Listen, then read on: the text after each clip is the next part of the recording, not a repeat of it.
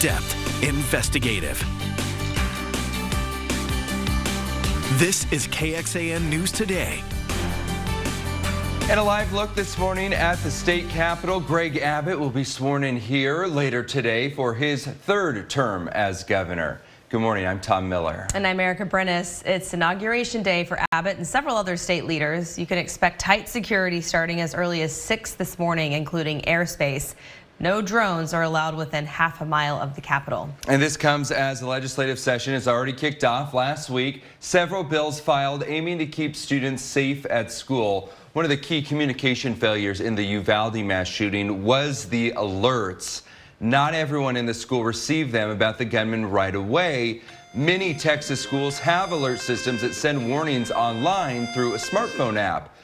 Faulty Wi-Fi connection, teachers just not being near their phones, delayed alerts in Uvalde. That's why some lawmakers are advocating for panic button type technology in schools, meaning they wouldn't have to rely on Wi-Fi or phones to communicate emergencies to local first responders. KXAN's Monica Madden reports. Give them a chance to live is what we're trying to do here. It looks like a regular ID card. Very easy to use and wearable. But with a few clicks of a button, this badge sets a security alert system in motion. It also sends a precise location of users to first responders. And we're not relying on a GPS locating device. It's a special technology we've created. As a former teacher, Heather Connolly says she wishes she would have had something like the Centegix badge. I can tell you I rarely had my cell phone in my hand when I was teaching because I was teaching, I was working. You're actually counting on a lot of human behavior and a lot of human acceptance in order to use it. And that is what failed in Uvalde. She now works for the company, trying to get it in as many schools as possible. We have saved lives. And teachers can also use this for medical emergencies. They press the button 3 times and it alerts administrators. But in the case of an active shooter, they'll keep pressing the button until they hear the alarms off, and then it will alert the entire school and even 911. Technology like this caught the attention of state lawmakers like Democratic Representative Sean Theory. It's not political for me, it's personal. I'm the mom of a 10-year-old daughter. They call her junior rep. Her bill would require similar panic button technology across all Texas school districts. What we saw in Uvalde was tragic. Time equals life. Within minutes, within seconds, all of that makes the difference between saving a life. With all of the systematic failures in Uvalde, Theory knows these devices alone are not the only answer, but she says it's a good step. You can't let perfect get in the way of good. It's just another way to make sure that our teachers and our children are not sitting in a silo in the event of emergency, unable to really reach the outside world. Monica Madden, KXAN News. Last session, Theory's bill got bipartisan support and passed the House, not the Senate though. She's feeling more hopeful this time with ongoing bipartisan discussions in the Senate. If you're curious about the cost and implementation of these devices, you can learn more at KXAN.com. First warning weather with meteorologist Kristen Curry. Good Tuesday morning. We begin with a look at what's going on clouds and radar. Quite a bit of cloud cover, not seeing anything in the way of rain. Now, as far as the current visibilities and temperatures go, it's a little dicey in some spots, but not everywhere. Here's what I mean. Our Palms car wash camera, this is up in Northwest Austin, right along 183. I can clearly see 183, and we're talking a 45-degree temperature. You get into our eastern counties, you can't see a whole lot in front of you. Fayette County, Lee County, Bastrop County, all looking at visibilities less than a mile. Dense fog advisory is in place for Fayette County too, but that fog isn't nearly as much of a problem from I-35 westward. So just heads up for our eastern county friends wanting to make sure that you know an extra few minutes for your morning commute is needed. Temperatures area-wide in the 40s and 50s this morning. As far as where we're going from those 40s and 50s, it is going to be a very quick recovery. 70s by lunch, forecast high today, 81 degrees. We are on track to at least tie the daily record, if not surpass it with this warmth. So record winter warmth is what we're calling today. Tomorrow, though, changes. This cold front comes in early. We're going to see some cooler temperatures. We're going to see a little bit of rain, but not much out of this first cold front. I think the fire danger is going to waste no time sneaking in here behind this cold front, too. So coming up in your first warning forecast, I'll fill you in on the details. Everything you need to know for the work week is coming up in just a few minutes. Thank you, Kristen. The Travis County Sheriff's Office is investigating how an inmate died The department says Israel Molina was found unresponsive in his unit yesterday morning. According to the sheriff's office, the man was booked into county jail for a DWI. First responders gave Molina CPR, but he later died at the hospital. A final autopsy report is pending. More fallout from the White House, and the scrutiny really starting to ramp up right now after aides found additional classified documents at President Biden's home over the weekend. House GOP leaders now want visitor logs from Biden's home, which the Secret Service says doesn't exist because it's a private residence. Biden's personal attorneys found the first batch of documents just before the midterm elections in the president's former private office in Washington. Senate Republicans are questioning why it took so long to notify the public. That sounds like a little bit of engineering from my perspective. And the second thing is the stench of hypocrisy coming from this administration is making the American people sick. Democrats say the Biden team turned the documents over to authorities right away. The new information Austin police could have today about the downtown shooting this weekend. And now we are hearing local concerns about that new COVID variant making its way through Texas. Happy Tuesday morning. Hopefully your day is starting off quiet, calm. This is a live look from the Palms Car Wash at I-35. It is quiet out there right now. Today, Austin police could share the identity of the man officers shot and killed late Sunday night. This happened downtown near West 6th and Colorado Streets. Chief Joseph Chacon says someone called 911 around 11:30 at night, reporting a man with a gun. Another caller reporting complete chaos, saying people were running away. APD found a man with a gunshot wound. He is expected to be okay, but as police continued their search for the shooter, Chacon says officers found a man who matched the description holding a gun. Chacon says he ran away when police approached him. Officers multiple times were given the direction to the individual to drop the weapon. Within seconds of the foot pursuit beginning, shots were fired. There were multiple officers that discharged their duty firearms at the individual, and then the individual did go down.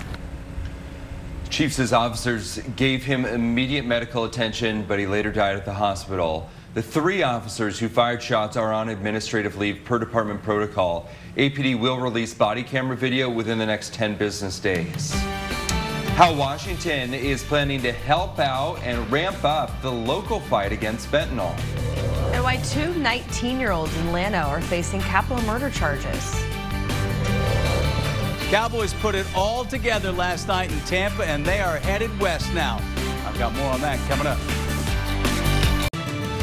Good morning. A live look through downtown Austin. You can see I-35 and the cars zipping along. No major problems at this hour. It is early, and we appreciate you being here with us on KXAN News Today. Prehistoric cats in the Texas Hill Country. That's quite the attention getter here. I know. Last week, paleontologists with the University of Texas went a mile underground hoping to remove ancient cat skeletons. But how old are these skeletons and where do they come from? KXAN's Eric Henriksen visited the dig site to learn how they're going to find these answers. Okay, seriously. All right, let's do it. This 5-man team is suiting up, Take it, brother. Yeah. heading nearly a mile underground Heading down. in search of prehistoric cats. Highest concentration of bones is right in front of you guys, right? They're ancient. They've been in this cave for a very long time. Paleontologist John Moretti is a PhD candidate with UT Austin. He and a team from Natural Bridge Caverns in Comal County crawled through mud and rock in search of small wildcat remains preserved here in the cave at Natural Bridge Caverns. Today, this is actually the left side of the mandible, the lower jaw. It seems almost hard to believe. Why would they be coming into the cave? Brad Wiest led the expedition to collect the cat skeletons, the first of which was discovered in 1963. One of the Natural Bridge Caverns discoverers, Orion Knox, first found his way into a chamber called the dungeon. They squeezed back through this long tunnel. It led them to this pitfall drop into a huge room. And right at the base of the pit, there was a skeleton of a small wild cat. UT researchers removed and studied those remains. Fast forward to current era, we went back to the dungeon. And they found more bones, They went over to a neighboring pit room. There was another skeleton in there. Then, in a tunnel connecting the two rooms, there's cat tracks preserved in the sediment in places where people have not stepped. How did these wildcats get that far back into the cave? Did they actually come in from the natural entrance and travel in absolute total darkness? The team uses survey equipment and sketches to track the recovery effort. Right here, I've got where I sketched the Inferno room, the overlaying passage above where the cat tracks are located. Photos of these tracks will help the team determine the cat's movement. Sometimes the claws are in. Sometimes you can see the track kind of slip. And with the recovered bones, they'll be able to collect DNA to discover the cat's species and age. What you need to date a bone is actually a protein that we make when we're alive, which the cave preserves. It's like keeping a sandwich in your refrigerator as opposed to on the counter, right? It's gonna go funny way sooner on the counter. Moretti says the cats will help scientists better understand the ancient history of wildlife in the Hill Country, a history that's been buried until now. In Comal County, Eric Hendrickson, KXAN News. If you're feeling a bit adventurous, you can see the cat paw prints up close. Natural Bridge Caverns offers adventure tours that pass the prints. The tour does involve some intense caving, including crawling through some tight spaces. Nope. So, yeah. Not for me. The spelunking has got to be something that you feel good about. I mean, it's so impressive to me that scientists could look at a rock like that and say, oh, that's a cat footprint. You right. know? Because I just see a rock, but then when you tell me it's a cat footprint, I'm like, okay, I can kind of see it if I spin my eyes into my head.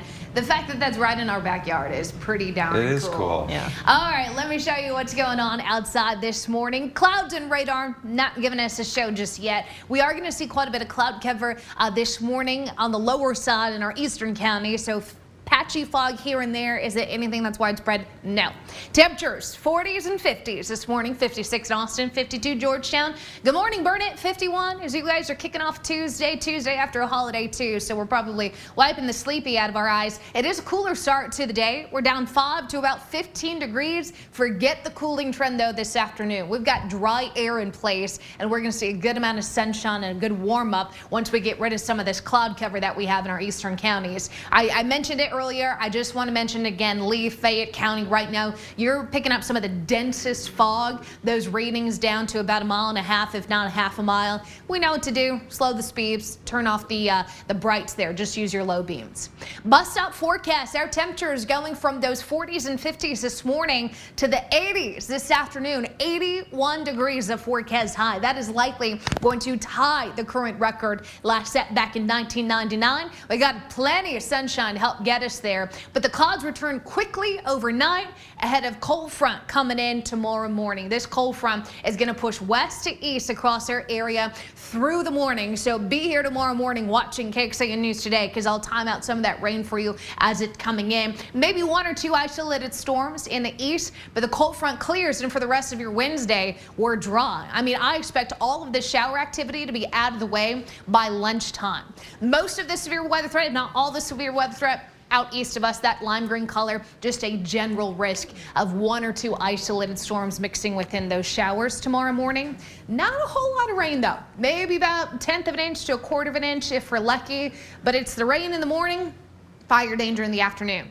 Very high fire danger in orange, high fire danger in the I-35 corridor here. This is for tomorrow, and they already went ahead and issued a fire weather watch for the Hill Country tomorrow. So we are very vulnerable with our fire danger behind that cold front. Make sure you're refraining from any sort of open flame activities tomorrow. Low 80s today, upper 70s with those rain chances in the morning tomorrow. Fire danger in the afternoon. Dry Thursday, Friday, but cooler. And then another system looking to bring us at least the possibility of rain on Saturday reinforces the cool down in the 60s. This is KXAN Sports, brought to you by Thomas J. Henry. Good morning to you. Dak Prescott said he didn't listen to all the talk about the last time the Cowboys won a road playoff game or just their overall playoff struggles as they went to Tampa on Monday night. And the Cowboys, well, early on the offense struggled. Then they kicked it into gear. Third possession of the ball game, and Dak Prescott just outside the 20-yard line, and boy, beautiful right there to Dalton Schultz, had everybody fooled, and the Cowboys take the lead. But they miss the extra point, so 6-0. And the Buccaneers start to drive, and then the unthinkable Tom Brady, an interception to Jaron Kearse, the first time he's thrown a pick in the red zone since 2019. And then Cowboys deep, 4th down. Mike McCarthy says we're going for it. Oh, that was a good one. The old naked bootleg, and Dak makes it 12-0. But they miss the extra point. Still 12-0. And then Cowboys again. And look at this throw by Prescott going to his left and throws an absolute dart to Schultz. And are you kidding me? They missed the extra point again. So it's 18-0. And then Cowboys close out the half. Great ball fake and the touchdown to Michael Gallup. Couldn't miss 4. Could Brett Maher. Oh, he doinks it off the upright. 4 consecutive missed extra points. Good news for the Cowboys. They were up 24-0. Now Buccaneers finally get on the scoreboard, and then check this out. 4th and 4. They're not going to kick a field goal, and Prescott a wide open CeeDee Lamb, and that is the dagger. And oh, by the way, Maher does make that extra point. Buccaneers out of score. They're celebrating outside of AT&T. They're celebrating inside of Tampa, and the Cowboys do get that playoff win in emphatic fashion over Tom Brady and the Buccaneers. So now they hit the road again, and they will play Sunday afternoon, the last game of the weekend, against the 49ers. Now, here's the kicker. There's still a chance the Cowboys could host the NFC Championship game. If the Giants beat the Eagles and the Cowboys beat the 49ers, then they would play at home for a trip to the Super Bowl. A lot has to happen before then. Texas men, number 7 in the nation. They're in action tonight at Iowa State. Back to you. Thank you, Roger. A new COVID variant, XBB 1.5, really quickly spreading right now in the United States. Health officials actually say it's the most contagious variant so far, and it's already been reported in the Travis County area. The good news is Travis and Williamson counties recently returned to low risk from COVID, but Hays County remains at high risk. And KXAN's Sarah Alshay talked to a new business owner in San Marcos about his concerns over a spike in cases. Arabian Nights Hookah Lounge in San Marcos just opened its doors for business Monday. This is our first week of business. We were anticipating a lot of crowd since the school starting this week. Owner Suhail Hassani says he's eager to welcome customers. This is going to be a great alternative to the library setting. It's more fun, more social. But he's also concerned about the new COVID variant XBB 1.5. During the first wave of COVID, most of the hookah lounges in San Marcos closed down. It is going to be really hard for you to keep 6 feet distance between 2 people when you're coming as a group. Postdoctoral researcher at the University of Texas College of Natural Science, Kai-Ming Bi, says this new variant is the most contagious one yet. The entire United States, we are almost at the peaking of XBB 1.5. In Texas, B says cases haven't spiked, but he expects that will change soon. About 25% of the cases are related to XBB 1.5. So that number is lower than national average. So we expect that will be higher in the next weeks or next months. Leaving Hassani hoping his new business can weather XBB 1.5 and any other COVID variants that may arise in the future. Creates a little bit fear in our mind because we know what happened with the first wave. So we just want it to be successful and not, wash away with COVID. Sarah Alshah, KXAN News. Going in depth on this, according to the most recent data, about 7% of Texans live in a county rated high risk. Approximately 69% of Texans live in a medium risk county, while about 23% live in a low risk area. Thanks for joining KXAN News today. You can also listen to KXAN News Nightly every weekday after 5:30 p.m. for in-depth coverage on what matters most to you.